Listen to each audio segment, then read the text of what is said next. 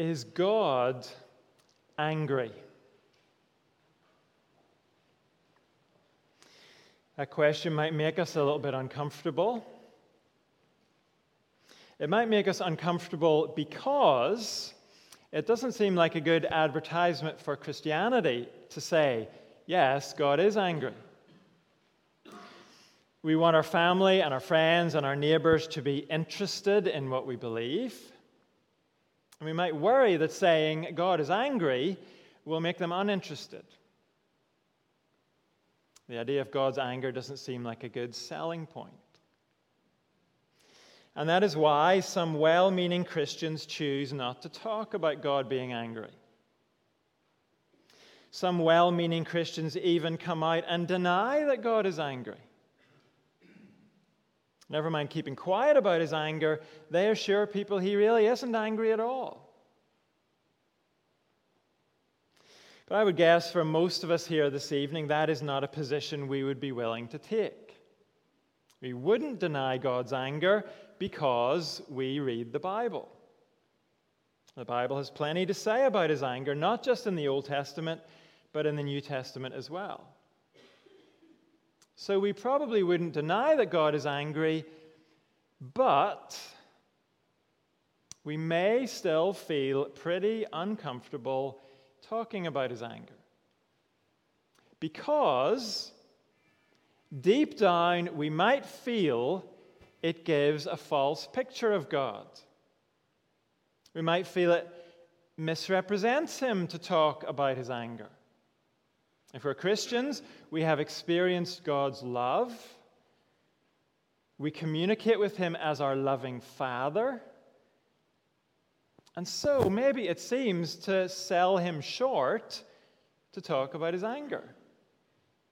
Because we know him to be loving and compassionate and tender. I think for many of us that may be our instinct as Christians. We know God's anger is a significant part of the biblical picture. It cannot be denied.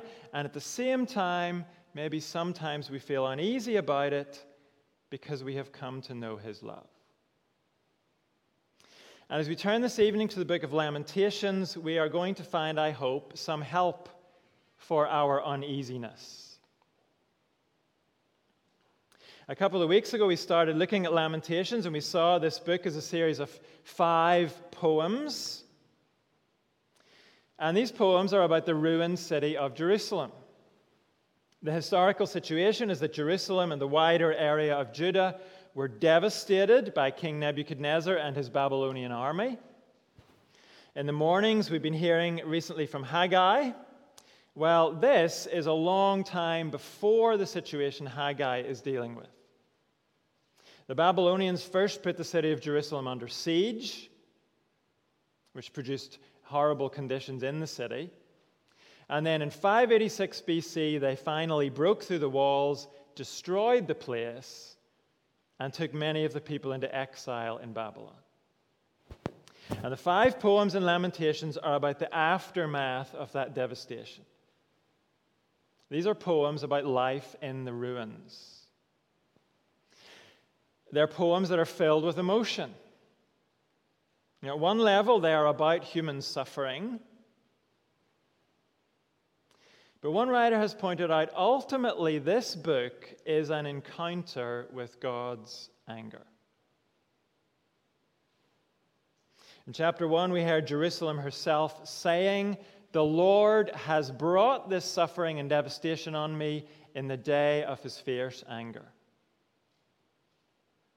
The book of Lamentations is an encounter with God's anger. Chapter 1 showed the justice of his anger. Jerusalem said, "The Lord is righteous. He was in the right to bring this devastation on me, for I rebelled against his command." Chapter 1 showed the justice of God's anger. Chapter 2 has a different focus. Chapter 2 shows us the strangeness of his anger. The word strange refers to something that's abnormal, something that is alien. And the book of Isaiah says that anger is God's strange work and his alien task. It's Isaiah 28:21. And here in Lamentations 2, we're going to see why that is. So let's read this, Lamentations chapter 2. If you haven't found it yet, it's page 824 in the Green Church Bibles or 1279 in the larger print Bibles.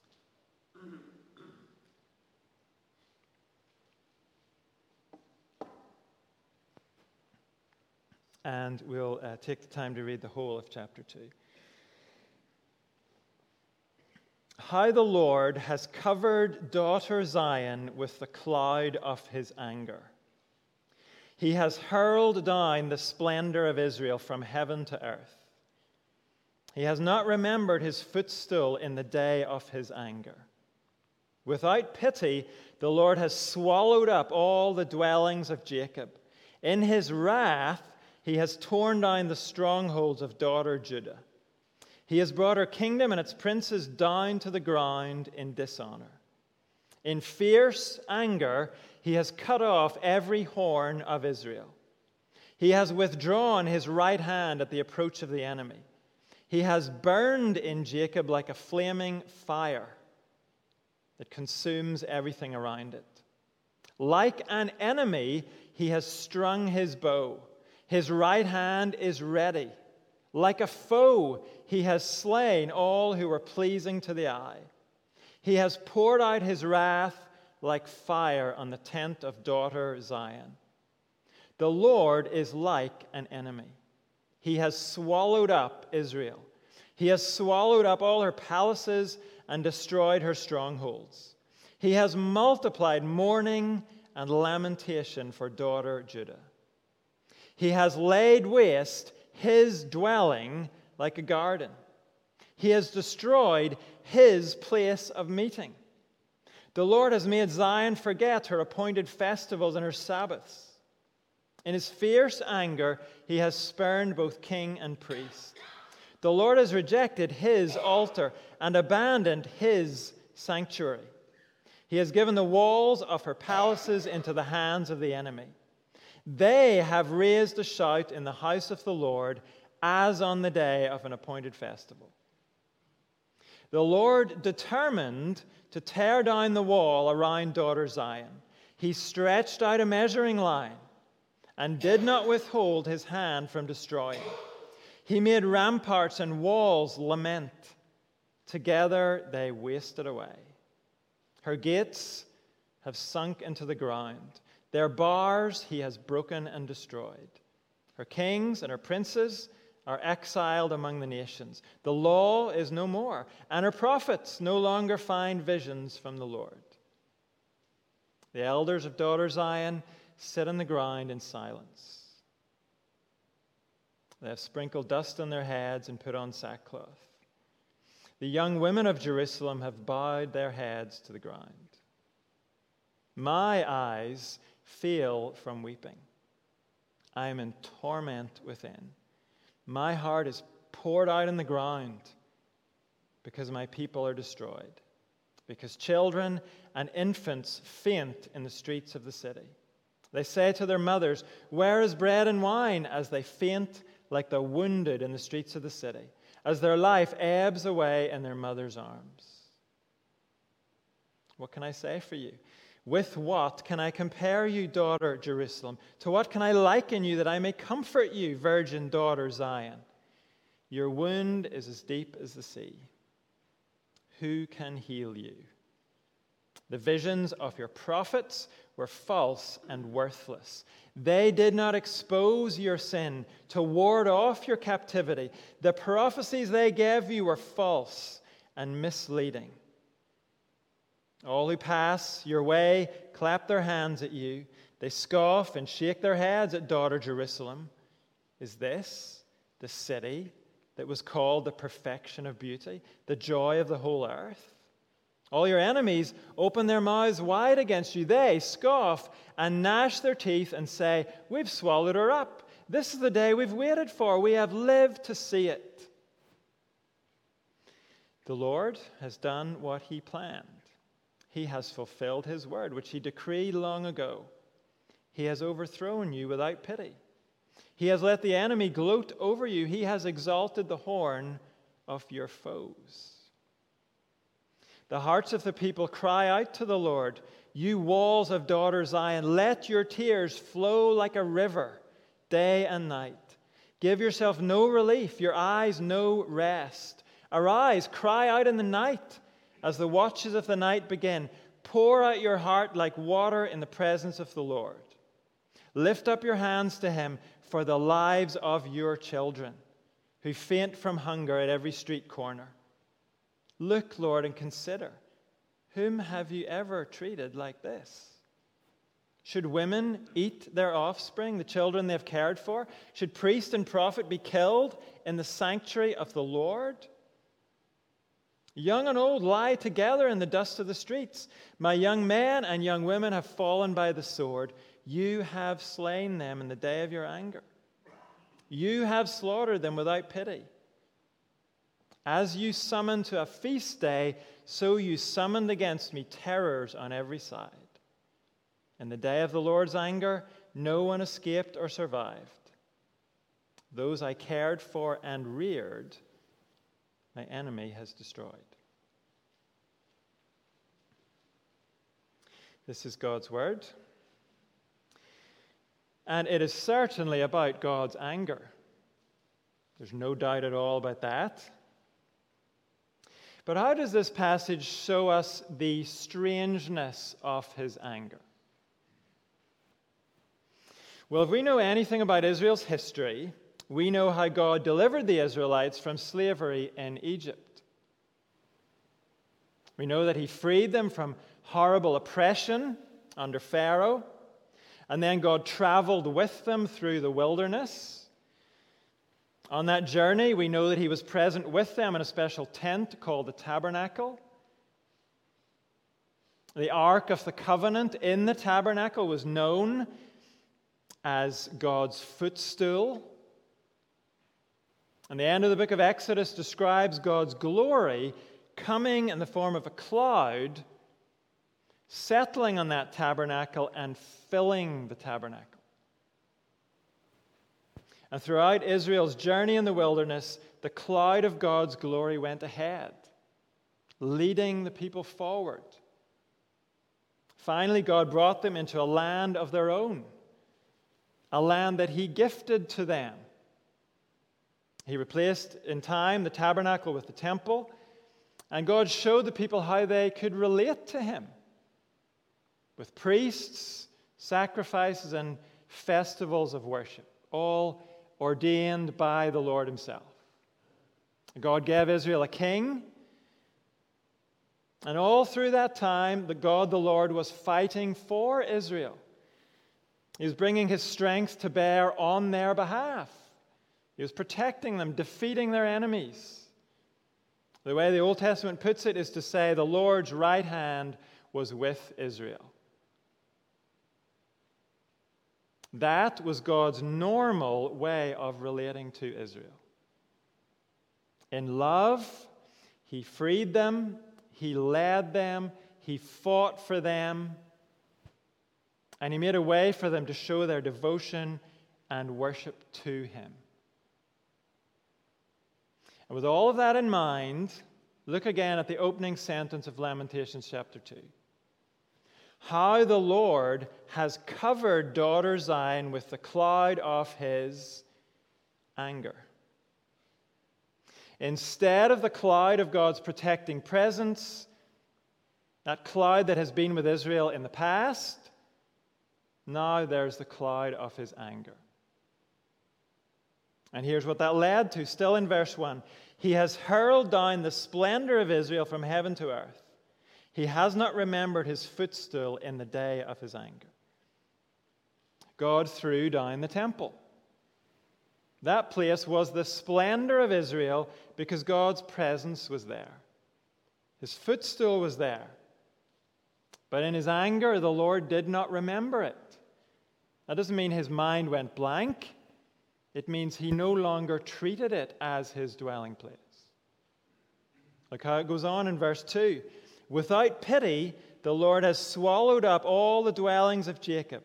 In his wrath, he has torn down the strongholds of daughter Judah. He has brought her kingdom and its princes down to the ground in dishonor. Now, of course, it was the Babylonian army who swallowed up and tore down those places. It was the Babylonians who ousted the leaders of Israel. But behind the Babylonians was the Lord, working through those invaders. And we saw earlier, normally the Lord's right hand protected Israel. But verse 3 says he withdrew his protecting right hand. Verse 4 goes even further. He turned his hand against Israel. Like an enemy, he has strung his bow. His right hand is ready. Like a foe, he has slain all who are pleasing to the eye. He has poured out his wrath like fire on the tent of daughter Zion. The Lord is like an enemy. He has swallowed up Israel. He has swallowed up all her palaces and destroyed her strongholds. He has multiplied mourning and lamentation for daughter Judah. It was God who gave Israel their whole system of sacrifices. He gave them all their holy days for worship. But look in verse 6. Now it's the Lord who has taken them away. He has laid waste his dwelling like a garden. The sense of that seems to be the great temple in Jerusalem has been demolished as easily as a garden shed. He has laid waste his dwelling like a garden. He has destroyed his place of meeting. The Lord has made Zion forget her appointed festivals and her Sabbaths. In his fierce anger, he has spurned both king and priest. The Lord has rejected his altar and abandoned his sanctuary. The Lord has undone all that he did for Israel. He has taken away from Israel all that he had given to them. And in case we think all of this happened because the Lord had a bad day and lost his rag in a moment of rage, look at verse 8. The Lord determined to tear down the wall around daughter Zion. He stretched out a measuring line and did not withhold his hand from destroying. Someone who uses a measuring line is not acting in a hurry. They're planning carefully and they're acting thoughtfully. That's what God did. There was nothing impulsive about his devastation of Jerusalem. It was controlled. It was a premeditated act on God's part. Elsewhere in the Old Testament, God describes himself as slow to anger. And that is the point here in verse 8. And what God chose to do was to act in a way that was contrary to his normal way of relating to Israel. Normally, his right hand protected Israel, but he chose to use his right hand to destroy, to tear down what he himself had built up. And the aftermath of all this, verse 10 shows us the elders and the young women of Jerusalem sitting on the ground in silence, with their heads bowed to the ground. What are they supposed to make of what has happened? What are you and I supposed to make of what has happened? Well, first of all, we have to see that what has been described here is what the Bible calls God's strange work and his alien task. When we talk about the strangeness of God's anger, that doesn't mean he is angry in a strange, abnormal way. It means it is abnormal for him to be angry at all. Anger is strange and alien to God because it is not part of God's essence. The Bible says God is love. It never says God is anger or God is wrath. And the reason for that is God has always been love. He has always been holy and righteous and just. But God has not always been wrathful. Wrath is not part of God's eternal nature. He is capable of being wrathful, of course, we see that. But in terms of God's character, it is not normal for him to be wrathful. God had never been wrathful until the day sin entered the world. God's wrath, his anger, is a response to sin. Without sin, there would be no wrath. One writer explains it like this: before the foundation of the earth, the triune God had perfect love, joy, holiness, and peace. There was no wrath because there was no sin. Wrath only exists where sin exists. And that is why the Bible calls wrath God's strange work and his alien task. He is not by nature an angry God. And so when he becomes angry, when he pours out his wrath, what does that show us?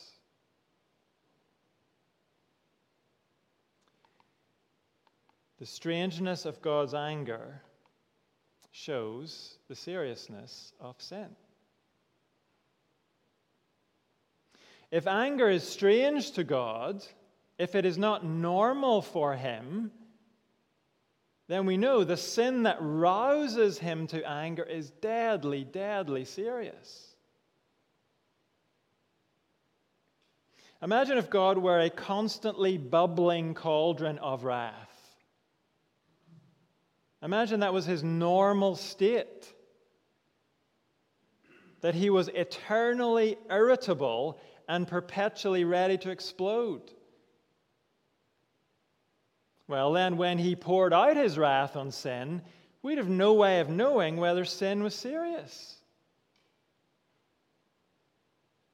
If God's anger went off at the slightest excuse, then maybe we'd think sin is just a slight thing. If an irritable God became angry, we'd say, oh, well, that's just the way he is. Doesn't take much to set him off.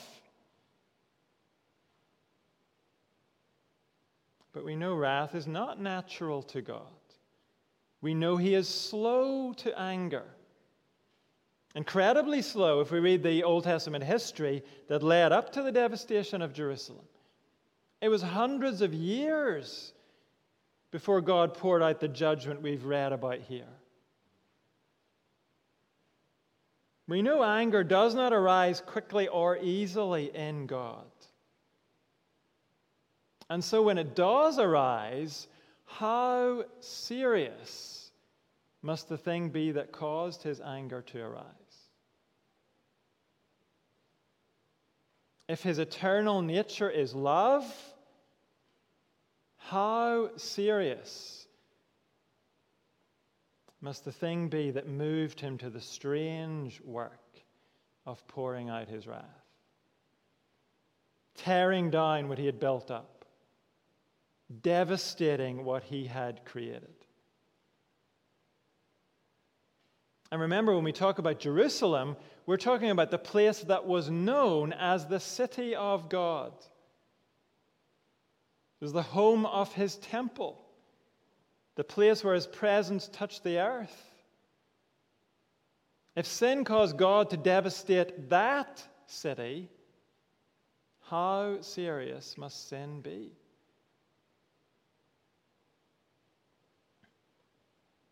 And if we have read the Bible, we know that this devastation of Jerusalem is a foreshadowing of the devastation that is coming on every square inch of this world where God is rejected or ignored. Everywhere that his good rule is rejected in favor of human pride and greed and injustice. God's wrath on Jerusalem was not the beginning and end of it. His wrath on Jerusalem was a token of the wrath that must come on the whole world if it persists in sin. And if God's slow to rise anger did what we've seen in this passage to special privileged Jerusalem, what will his anger do finally to this world? This world that has been rejecting him since Genesis chapter 3, when humanity decided to make themselves God in God's place.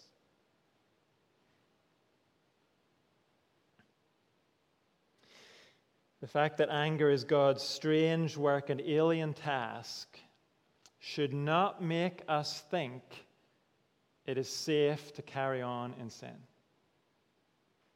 defying God. The fact that God is slow to anger should make us run a mile from the one thing that makes him angry. And as Christians, all of this should leave us in no doubt that downplaying the reality of God's anger at sin is not a way to be kind and loving to the world around us.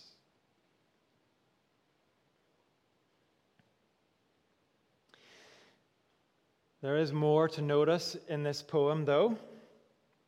In the first 10 verses, the poet described the devastation brought about by God's strange anger. And we were left in verse 10 with the elders and the young women of Jerusalem sitting in silence with their heads bowed to the ground.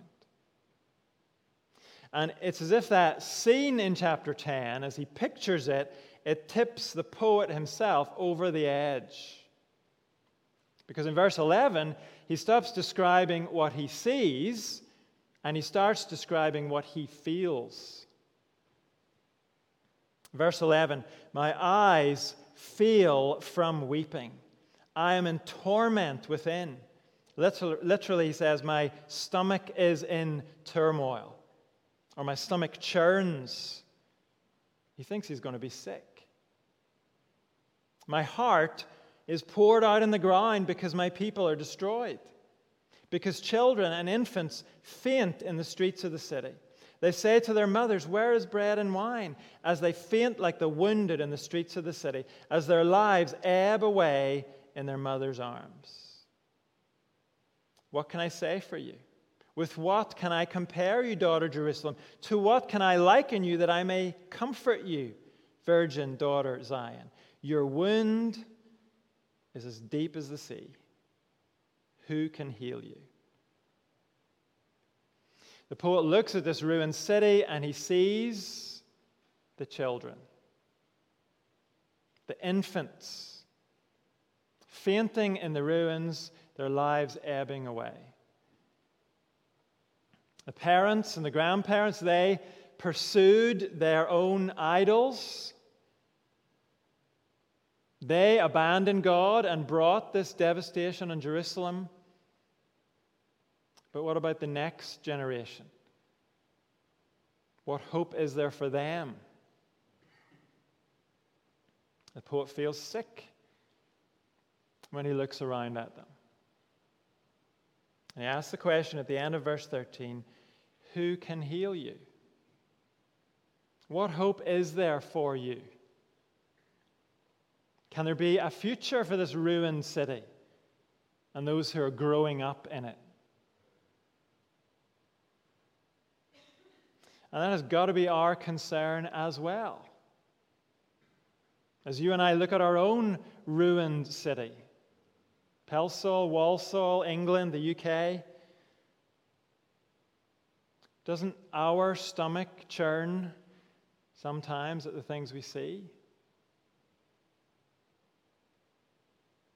Both the sin and also the horrible brokenness that comes from the sin. The devastation it brings, particularly on children.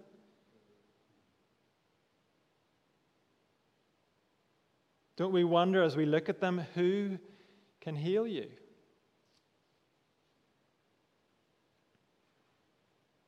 Here in our passage, the poet looks at the failed healers Jerusalem has known. Look at verse 14. The visions of your prophets were false and worthless. They did not expose your sin to ward off your captivity. The prophecies they gave you were false and misleading. Religious leaders let Jerusalem down. Those leaders were so concerned to fit in with fashionable ideas. They were so concerned to say what they thought people wanted to hear from them that they conducted a religious cover-up. They kept quiet about the seriousness of sin and the reality of God's wrath. They covered up that truth. And so their nice words were actually deadly words, making people think they were okay, when in reality the Lord had his measuring line out, ready to bring judgment on their sin. As soon as religious leaders decide to say what people want to hear rather than what they need to hear, those religious leaders become deadly to those who listen to them. Because they're saying things in the name of God that are false and misleading. And here the poet says to Jerusalem, those kind of leaders are no help to you. And when it boils down to it, your friends, Jerusalem, are not much more help to you than your enemies in this. The response of Jerusalem's enemies is in verse 16. All your enemies open their mouths wide against you. They scoff and gnash their teeth. They say, we've swallowed her up. This is the day we've waited for. We've lived to see it. Now that's predictable. No one expects help from their enemies. But look back at verse 15. All who pass your way clap their hands at you. They scoff and shake their heads at daughter Jerusalem. Is this the city that was called the perfection of beauty, the joy of the whole earth? Now, this is not the same group as verse 16. And although the NIV has used the word scoff here as well, the tone seems to be not mockery like in verse 16. The tone here seems to be a kind of helpless bewilderment of those who pass by. The word translated scoff literally means whistle. This is the kind of thing we do when we don't know what to say. We put our hands together, we blow some air out of our mouths, and we shake our heads. We might have sympathy with what we see and hear, but we don't know how to help. And here the poet says to Jerusalem, we all know your enemies can't help you, and you know what? Your friends can't do much either. They can make sympathetic noises, but they can't heal you. They can't lift you out of the ruins of sin. So, where is Jerusalem to turn? To the Lord. To the one who has brought devastating judgment on her sin. Why should the people turn to him? Because wrath and judgment is his strange work. It is his alien task. If it was normal for God to be wrathful, if that was his nature, there'd be no hope in turning to him. All you could hope for would be more of the same. But because anger and wrath are God's strange work, we can dare to seek compassion and mercy from him.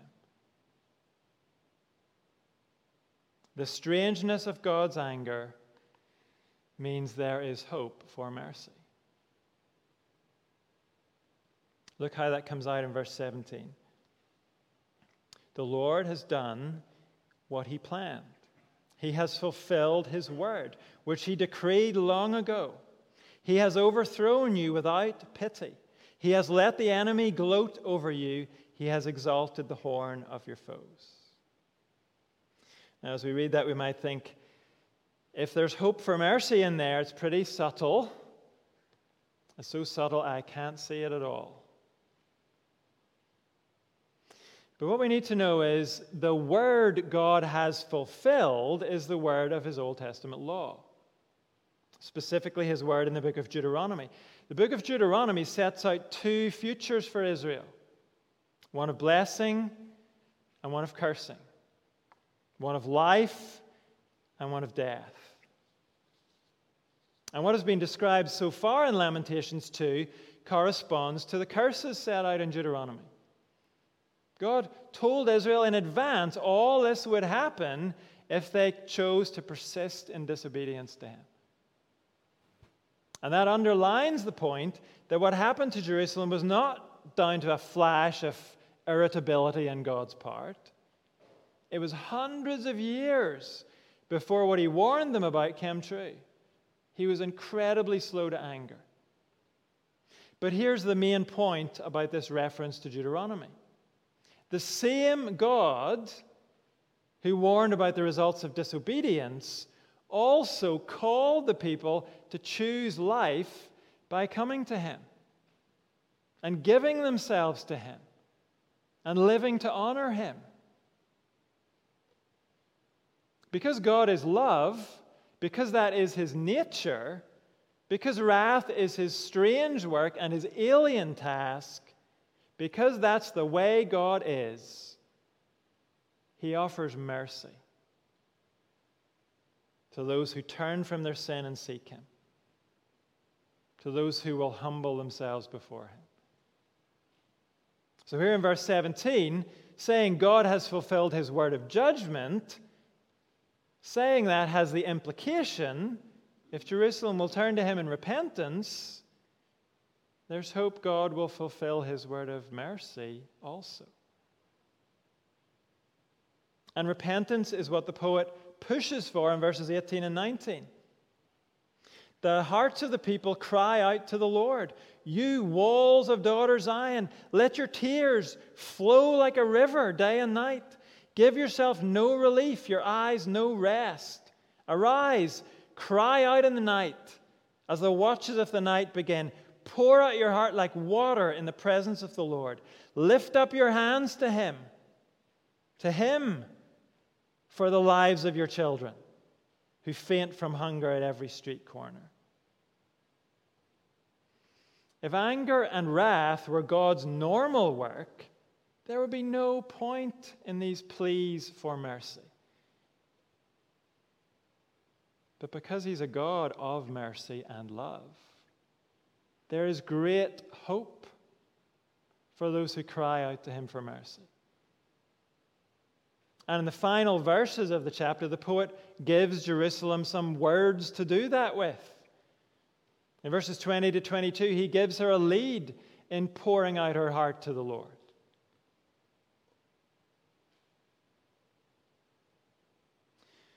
So if we try to put this together in terms of what this passage is showing us,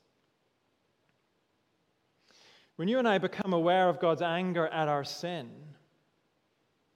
and if in some way we experience the devastating effects of his judgment on our sin,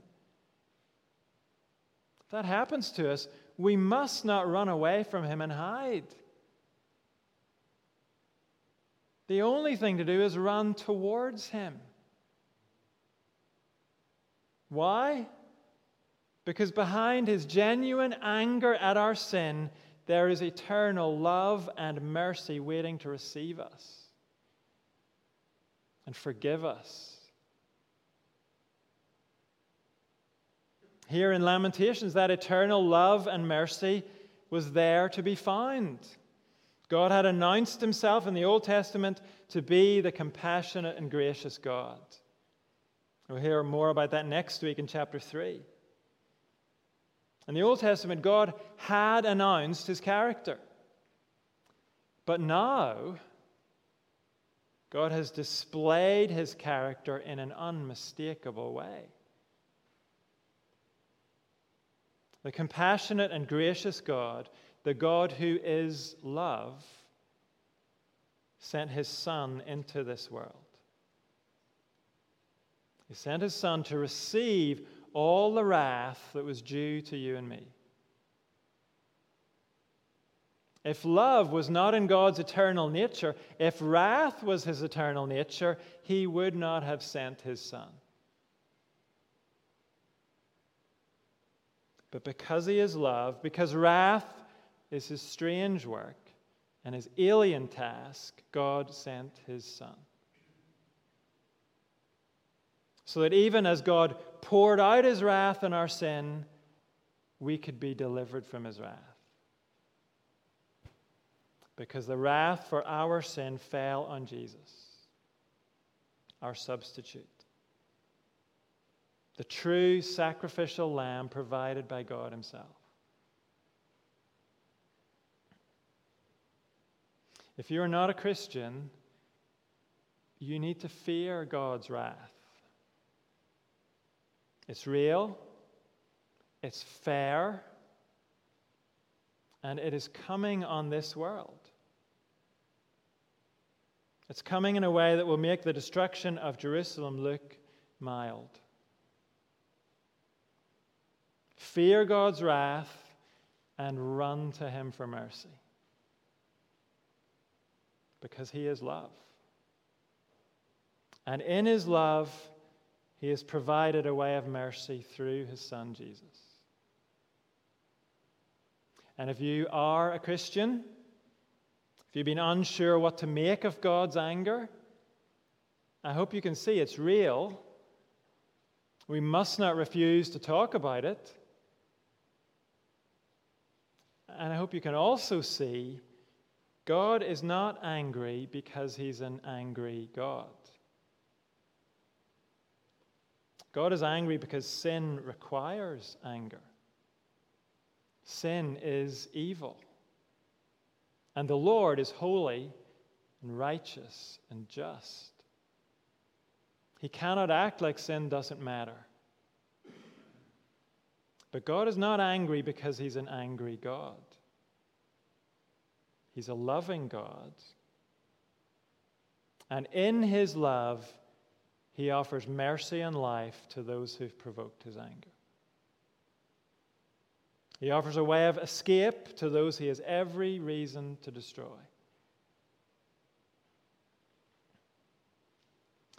This meal that we're about to share in a couple of moments puts God's wrath in its proper context for us. The bread and wine represent Jesus' body broken and his blood poured out on the cross. And when you and I consider Jesus on the cross, we realize we cannot look on God's wrath without also seeing his love. On the cross, we see his wrath poured out. We see how serious sin is. We see the strength of God's anger at sin. And in the same picture frame, we see the fathomless depth of his love. That he would provide an atoning sacrifice for sinners. And not just any sacrifice, his own Son. So as we take the bread and the wine in a moment, let's thank God that even in his wrath against sin, he has remembered mercy. Let's praise him for his mercy. We're going to do that together before we eat and drink as we sing, "Here is love, vast as the ocean."